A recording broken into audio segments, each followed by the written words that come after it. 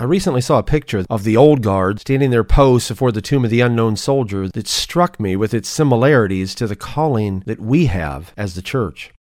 The representatives of the old guard, which is an army unit that stand before the tomb of the unknown soldier in Washington, D.C., do so for the purpose of honoring that tomb and the legacy of self-sacrifice that that soldier represents.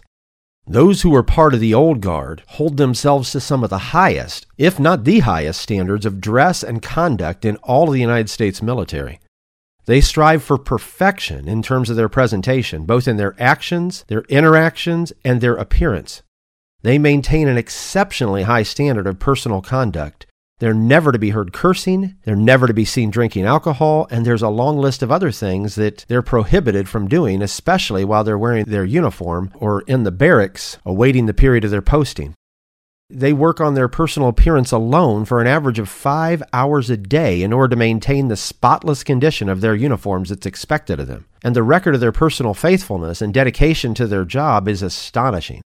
There are many examples of them standing at their posts faithfully, no matter the danger they might be in by being outside during certain conditions, and no matter the distractions that may be going on around them. If a secular military unit can hold themselves at such a high standard in terms of appearance and personal comportment, and in terms of self-discipline and dedication, and do not consider it a hardship or hassle, but think of it as the highest of honors to be selected, to be able to hold those standards, how much more should we, who are the honor guard of the King of Kings, strive for the highest standard in terms of personal holiness in our attitude, our actions, and even our appearance?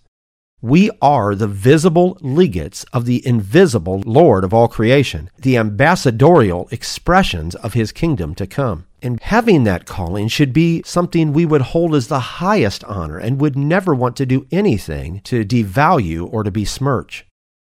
The specially selected members of the old guard who stand at the tomb of the unknown soldier consider it the highest honor to stand as sentinels over the body of that soldier who's the representative of all the soldiers who have died to secure this nation's freedoms. They're committed not only to a high standard of excellence in terms of their service, but, as I just mentioned, to the highest measure of faithfulness as well. During times when severe hurricanes were approaching the coast and the politicians in Washington, D.C. quickly fled the city for less dangerous environments, the old guard continued to stand their post, even when they were permitted by their commanding officers to stand down and seek safety from the inclement weather conditions and sometimes dangerous storms. They have consistently and adamantly refused to desert their post of honor, willing rather to die with honor if that is the price than to live without it. Those of us who lay claim to the Christian faith are the spiritual honor guards of a tomb as well, though there's no body that lies within the tomb that is central to our faith. The old guards stand in faithful vigilance over the tomb of a soldier who laid down his life for his country, but we stand as spiritual sentinels over an empty tomb where the mightiest of the mighty laid down his life for all of mankind and then rose to take it up again. How much more should we be clothed with dignity? Those of us who stand before the empty tomb as heralds of the highest, how much more should we, who are called to act as the vanguard of His kingdom, comport ourselves in every way with holy honor and divine dignity, and with a purity and an integrity that is dramatically different than anything seen by the bulk of this dark and dying world. Those who've received the high calling of God in Christ Jesus have received the highest honor that can be bestowed upon humankind by the highest God. We are scions of a spiritual line that traces its direct descent to the King of Saints. We are His elite honor guard on this earth, and we're tasked with revealing His person and His plan to this world, not merely with words, but by the revelation of His reality working in and through us. We are required to hold our position on a narrow beachhead of holy ground that must never be surrendered to the enemy.